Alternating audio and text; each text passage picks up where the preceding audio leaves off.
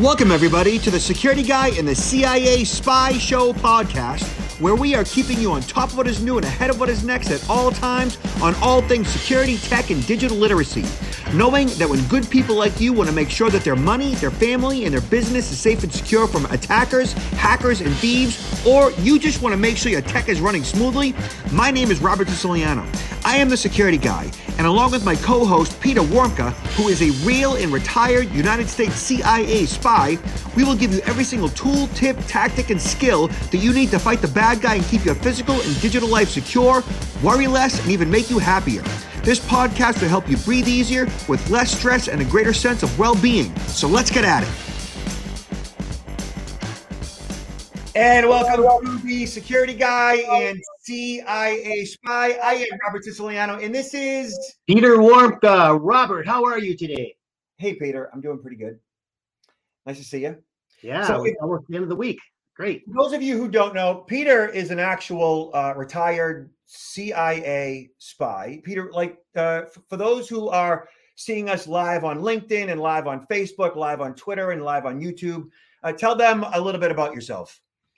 Well, I spent over 23 years as a case officer with the Central Intelligence Agency, and almost that entire time, over 20 years, I was overseas.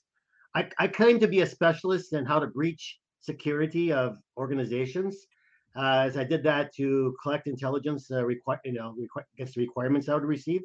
And I would breach the security predominantly through the targeting of insiders. So I've turned that around now after retiring to work with organizations, both from the private sector as well as public sector. And because we know that the security breaches are happening all of the time, they're on the increase, and it's across the entire spectrum. It's not only these really big companies that we hear about, because that's what makes the press, right?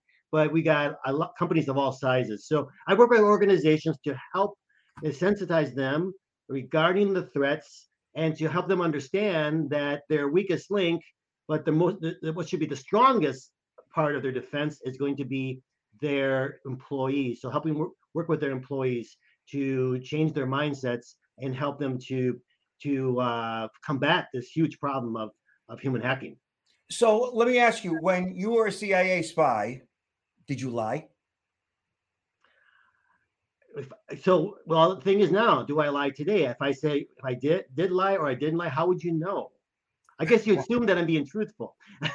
Of course, there were times when I had to lie. You know, we can have a whole program on lying. Actually, I'm going to be presenting some presentations regarding how to spot a liar. But yeah, I had to lie to protect my cover at different times, because if I were to go out and say, hey, I'm with the CIA spy, I'm a CIA, and who would like to work with me, people are going to say no way, right? So I had to protect that cover. I had to approach them with a pretext to get them to trust me, and then eventually work with them. But yeah, I had to lie. It was part of the job.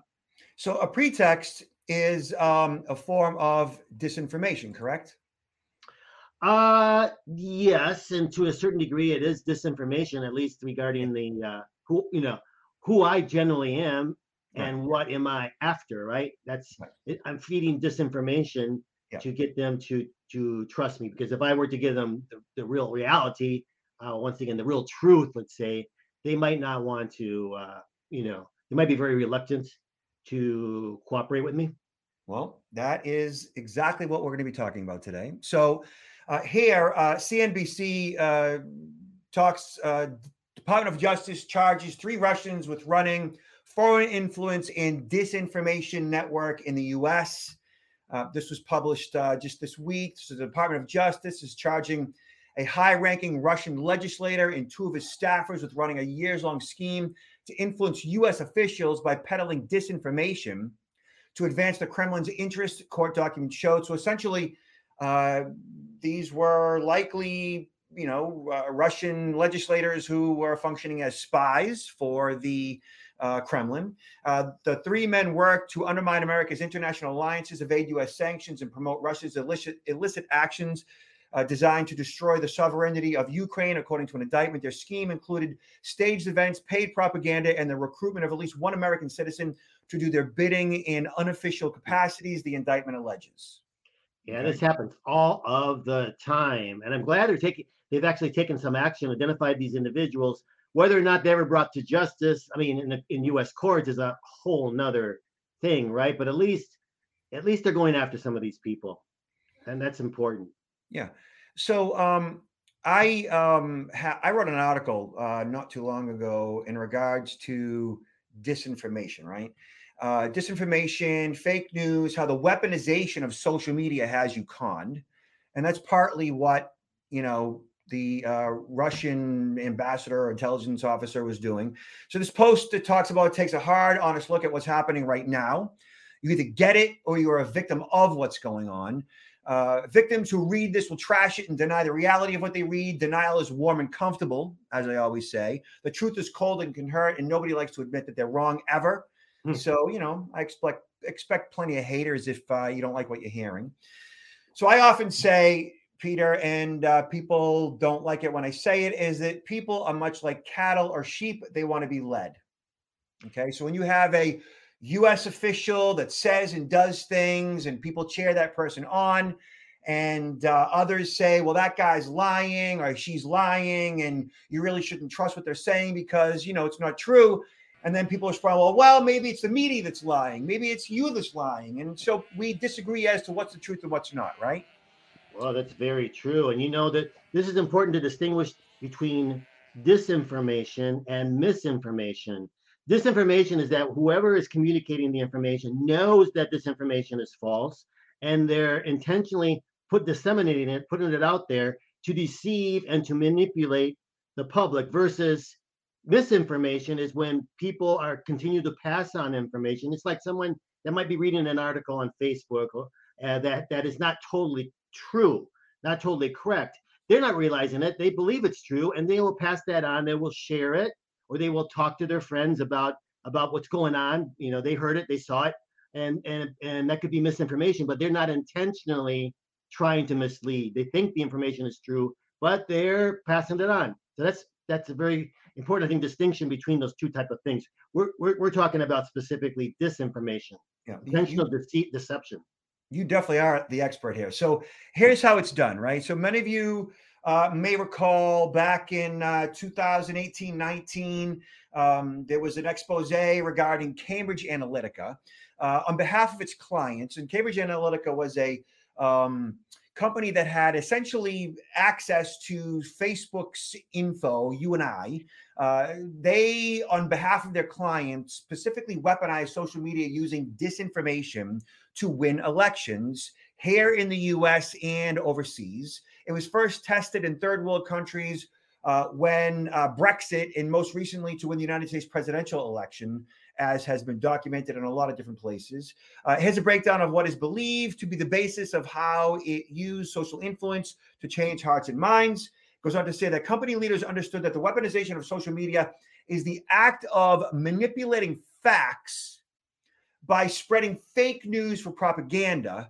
This act is accomplished by a coordinated effort using viral memes, emotionally charged videos, and clickbait headlines. Mm-hmm. And I remember when I would post something in opposition of misinformation or disinformation that was being posted by others that I was consuming, and I would respond with and say, hey, this is actually BS. You need to go to this particular source, and this is the actual real information, because those of you who are regurgitating, repeating, sharing this information, in effect, you are perpetuating a lie, misinformation, disinformation. And when I would do that, my feed would begin to fill up with what was likely Russian bots or humans that were feeding into the lie and telling me that I'm lying. Yeah. Telling me that I don't know what I'm talking about, and basically like repeating or regurgitating the lie. And I know it was either bots or it was humans that were working for, say, the disinformation campaign, because of the nature of their communications, being relatively robotic, copying and pasting information that you'd see elsewhere. Like, it was coordinated, opposed to it being one of my friends or followers, Mhm. you know? And then my friends and followers who I might have been in, say, opposition with, or we might not have been on the same page politically, would then echo the sentiments of the bot. Mhm. And it would just get ugly. And I'd be like, Barbara, do you realize what you're saying? That you are echoing what is being perpetrated by a Russian bot. Like, think for yourself, go to the source, like, look at the actual, source of the information of what's correct versus this right wing propaganda machine that really is designed to confuse you and others like you to get you to believe things that simply aren't true. Mhm. Well, it's interesting, this technique, um, for effective disinformation campaigns. Usually, it's going to include kernels of truth. All right, there's going to be some real information, accurate information that's put out there to sort of hook the individual, because we all tend to believe in things that we all, I mean, to be more accepted, to pay attention more, and to accept information that we already sort of believe in. If we hear something, oh yeah, that I believe in that, I've seen that, and then they will provide a number of kernels of truth, but then with mixed in with that is going to be their disinformation message. So a person will hear part of it and say, yeah, oh yeah, that's true, I heard that, and then they'll pretty much go with everything that's put in there because Right. they believe it's coming from an accurate source. So it's sort of it's an art form, really. Yeah. It's an art form and it's fundamentally a lie. Mhm. So here, one of the methodologies, one of the motivations for disinformation, if you don't already know, listening audience, is to divide and conquer. That's the ultimate goal of fake news, misinformation, disinformation. The desired outcome of disinformation by its author, in this case, let's say Russia, in regards to the Ukraine, is to divide and conquer or rule the persons who are manipulated by it. Okay, so for those that are living in Russia right now, they are receiving all kinds of disinformation. The Oxford Dictionary defines divide and conquer is the policy of maintaining control over one's subordinates or subjects by encouraging dissent between them. In other words, from the perspective and motivation of the con man, don't trust them, trust me. So, in the case of the Russian propaganda machine that's being perpetrated overseas in Russia, even in the Ukraine, and definitely here in the United States, you've got the Kremlin saying, hey, don't trust them, trust me. Divide, right? And even here in America, where you have the left, you have the right, you have Republicans, you have Democrats, the goal of a disinformation campaign perpetrated by Russia is don't trust Republicans, trust Democrats. Don't trust Democrats, trust Republicans, to divide us as a society so that we don't trust each other. And that's their point and purpose. That's what they want. They want us to not like each other. They want us to never find common ground. They want to separate us so that instead of being one, we are divided in half. Very, very true as a nation, but even though it's sort of interesting because the Russians are not the only ones that do this, but they're sort of the ones that have been in this game for the longest period of time and been very effective. There's a book I think I mentioned on the previous show, Robert, but I want to also mention it again today because we're specifically talking about disinformation. The book is called Active Measures: How the Secret History of Disinformation and Political Warfare, written by Thomas Rid. Really, really, really, for anyone interested in the topic, I highly recommend it because it goes back at analyzing when the KGB established a special directorate to focus specifically on what we call disinformation, but also referred to as active measures. And it was very much focused at that particular time on how to sow divisions between the United States and its allies, Western, Germany, France, and other allies, to basically try to weaken the allies, and then eventually try to weaken NATO, right? Try to weaken the NATO states, the relationship, and they continue to do that. So They've been at it for a long time, and there's in this book and other publications, there's a lot of case studies that really get into detail about how they have been doing it, which is pretty relevant today. And you're mentioning how trying to divide the society, and yeah, we've seen a lot of this over the last couple of years in the United States in a variety of topics, right? Topic of Black Lives Matters, topic of COVID, uh, and you see the two sides, and it's like, wow, it's almost like a civil war on how people come down on two or three sides of an issue. And a lot of that, of course, they're not behind, they're not causing this per se, but they are aggravating, they're using it, they're manipulating it. These are just topics that they can really leverage and be able to disseminate information, whether it's through their own sources or assets, individuals who already have a listening audience, who write for major articles, who have who have podcasts, okay, or who have blogs on Facebook. They will have individuals on their payroll who will be actually working to conduct these type of things. Yeah, like Tucker Carlson. I Yeah. didn't say that, did I? Hey, I was just kidding, right? Okay, comment on that one. Right. So, disinformation, also known as disinformatia. Disinformation fundamentally is lying. Fake news used to be spread by the spoken word only, but with the invention of the printed word and the press, disinformation was spread using pamphlets, leaflets, books, magazines, political cartoons, and planted in clandestine newspaper articles. Agents of influence, political spies, like you had mentioned, journalists, can all be used to spread disinformation.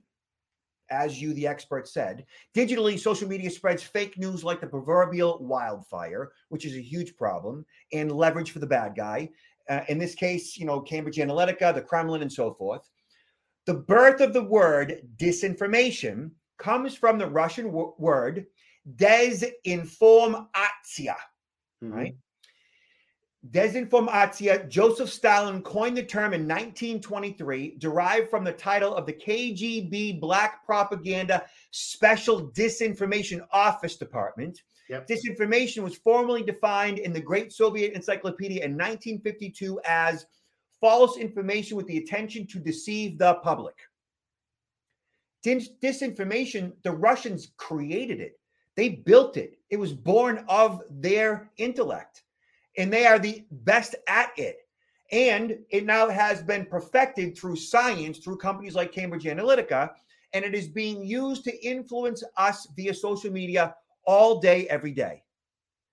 And from my perspective, you are either sheep or cattle being led, or you are questioning what you are reading and you are finding out what is real and what is fake. Or again, you're just a victim of it. And people who are a victim of it often will deny that they are a victim of it, that they just want to believe that this person who is spouting all of this BS is in fact legit because they want to believe in that person. Their heart of hearts want to believe in that individual. Like right now, millions and millions and millions of people in Russia want to believe that Putin is a good guy. They want to believe that. They don't want to believe that the guy that is in charge of their country is indiscriminately killing women and children who are waiting for the train. They don't want to believe that.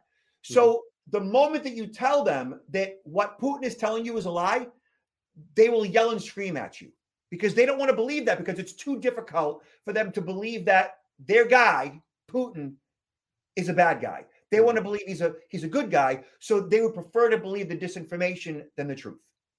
It's a little bit more, it's more difficult for them, in all fairness, though, to the Russian public to really try to make an informed decision about events, right? Because here, in the Western world, United States, we have freedom, freedom of press.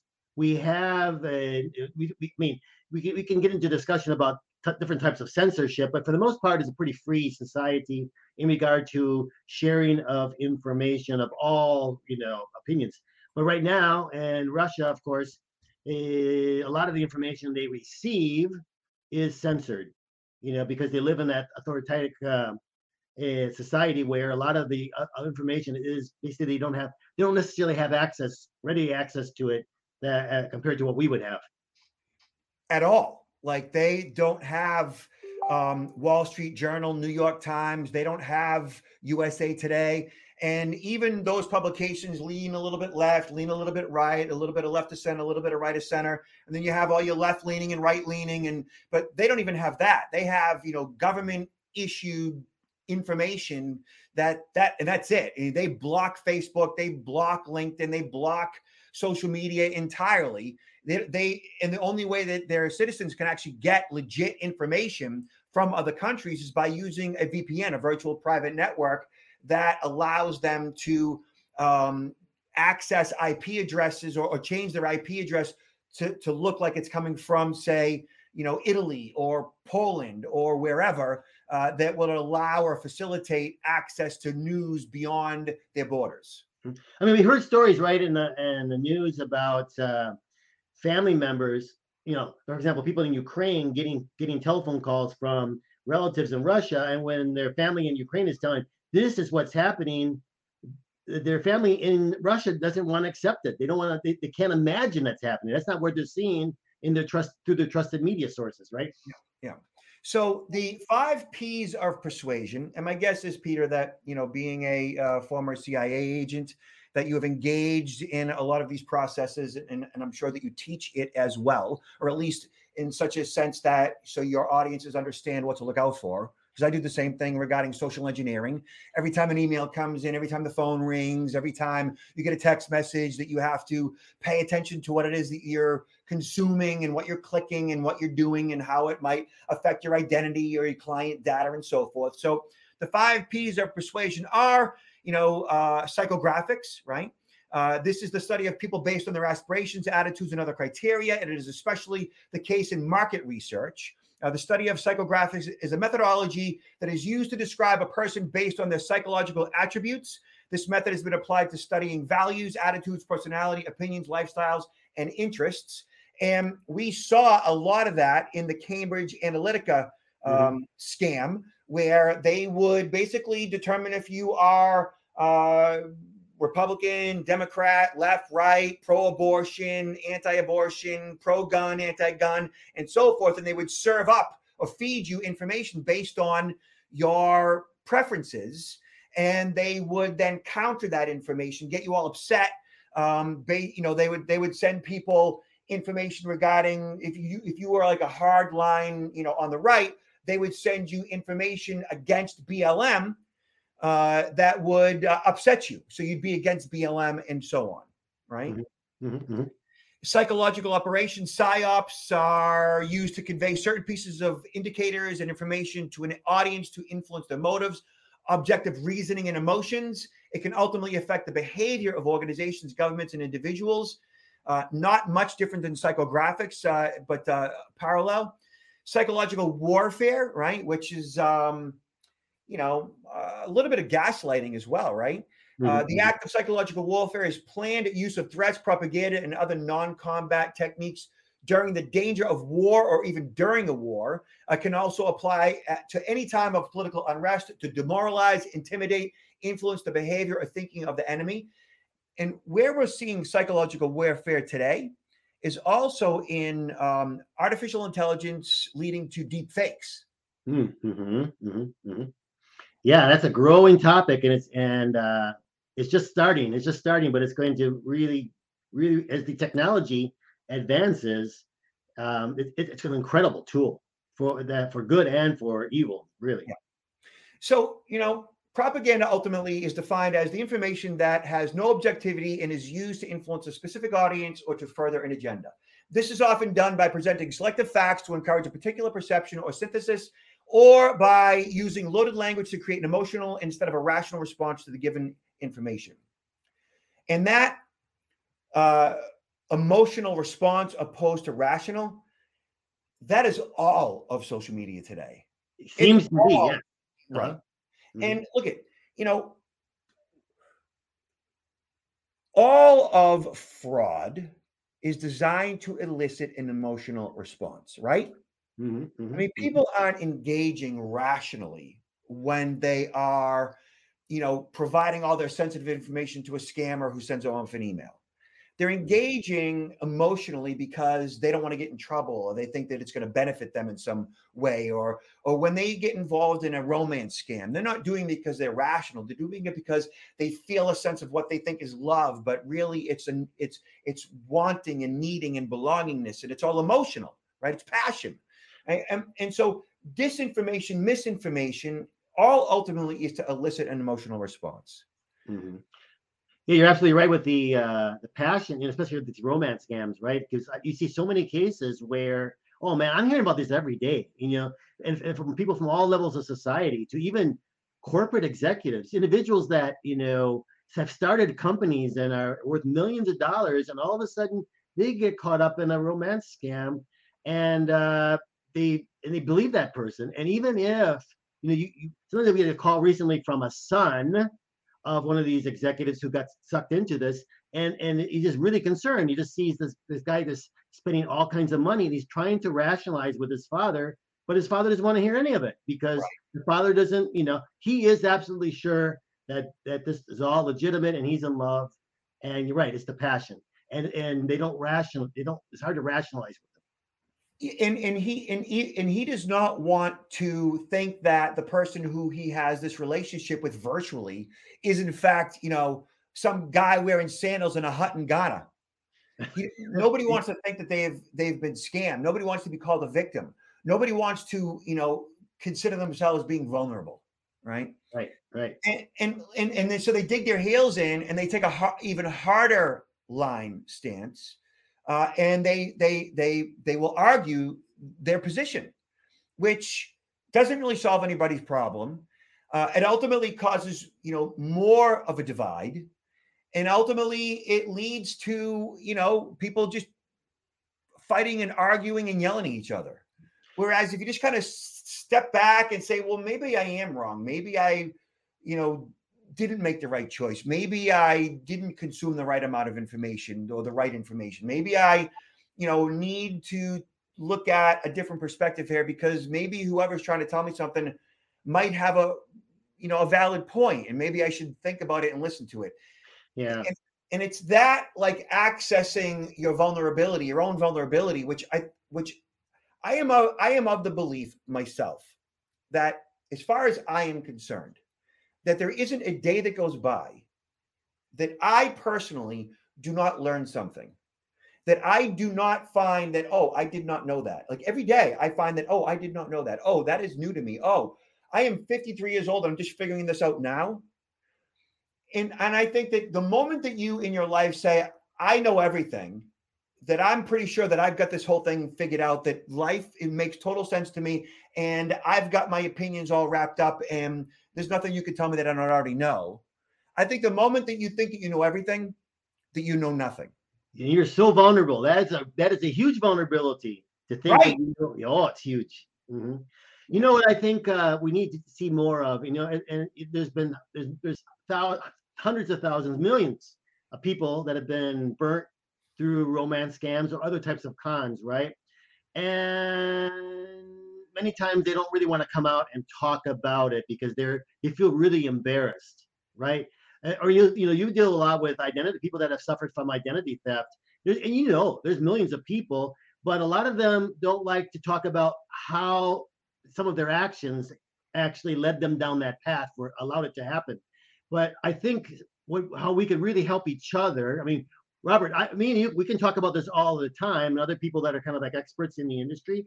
But Right. when people hear testimonials of people in their family or their neighbors or their friends or other people, testimonials of this is what happened to me and this is why it happened to me. This is how it really devastated me, and this is how I had to, this is all the things I had to do to recover from it. I think if we were to hear more of those stories from the public, and maybe in the future, getting some of our listeners to be able to come in and share some of their stories in regard would be really valuable to our listeners. Agreed. So, Peter, what do you got going on these days? What do you want to promote? What do you want our listeners, viewers to head to? I always, every time you give me an opportunity, I like to promote my book, this actually goes into great detail about human hacking because it talks about, from my perspective of being a former spy, and how I breached security and how this is completely relevant to human hacking today. So I promote that. I give a lot of presentations. I have training specifically geared toward organizations that want to learn more about this, and companies. So I'm out on the road doing quite a few presentations now, and I'm getting queries for more. And I'd be happy to entertain. Just send me an email at go to my website, counterintelligence-institute.com, for more information, and just send me off an email with a query. I'd be happy to engage with anybody interested in the topic. Yeah, Peter is the real deal. He actually like goes to Langley and does presentations. So like he is the real deal. Yeah. I am at protectnowllc.com. So me and my team, protectnowllc.com. Peter, I think I told you last time we spoke, we sent out like a dozen contracts in the past couple of weeks. Organizations, associations, corporations are getting back to meetings and bringing in security awareness trainers, and that's me. So yeah, check us out at protectnowllc.com. We also have like a dozen hours of e-learning that your organization can consume. That would be under one of the tabs for cybersecurity training. So that's protectnowllc.com. And Peter, last words? Hey, good luck with the marathon. You are getting ready, right? I am, yes. Yeah, this is my 11th, so yeah. Fantastic. Congratulations. Yeah, congratulations. And have a happy weekend for those of you that follow Easter. Happy Easter to our listeners, and to you, Robert. Kate, stay safe out there. And be nice to each other. Thank you, Peter. Take care. Till next time.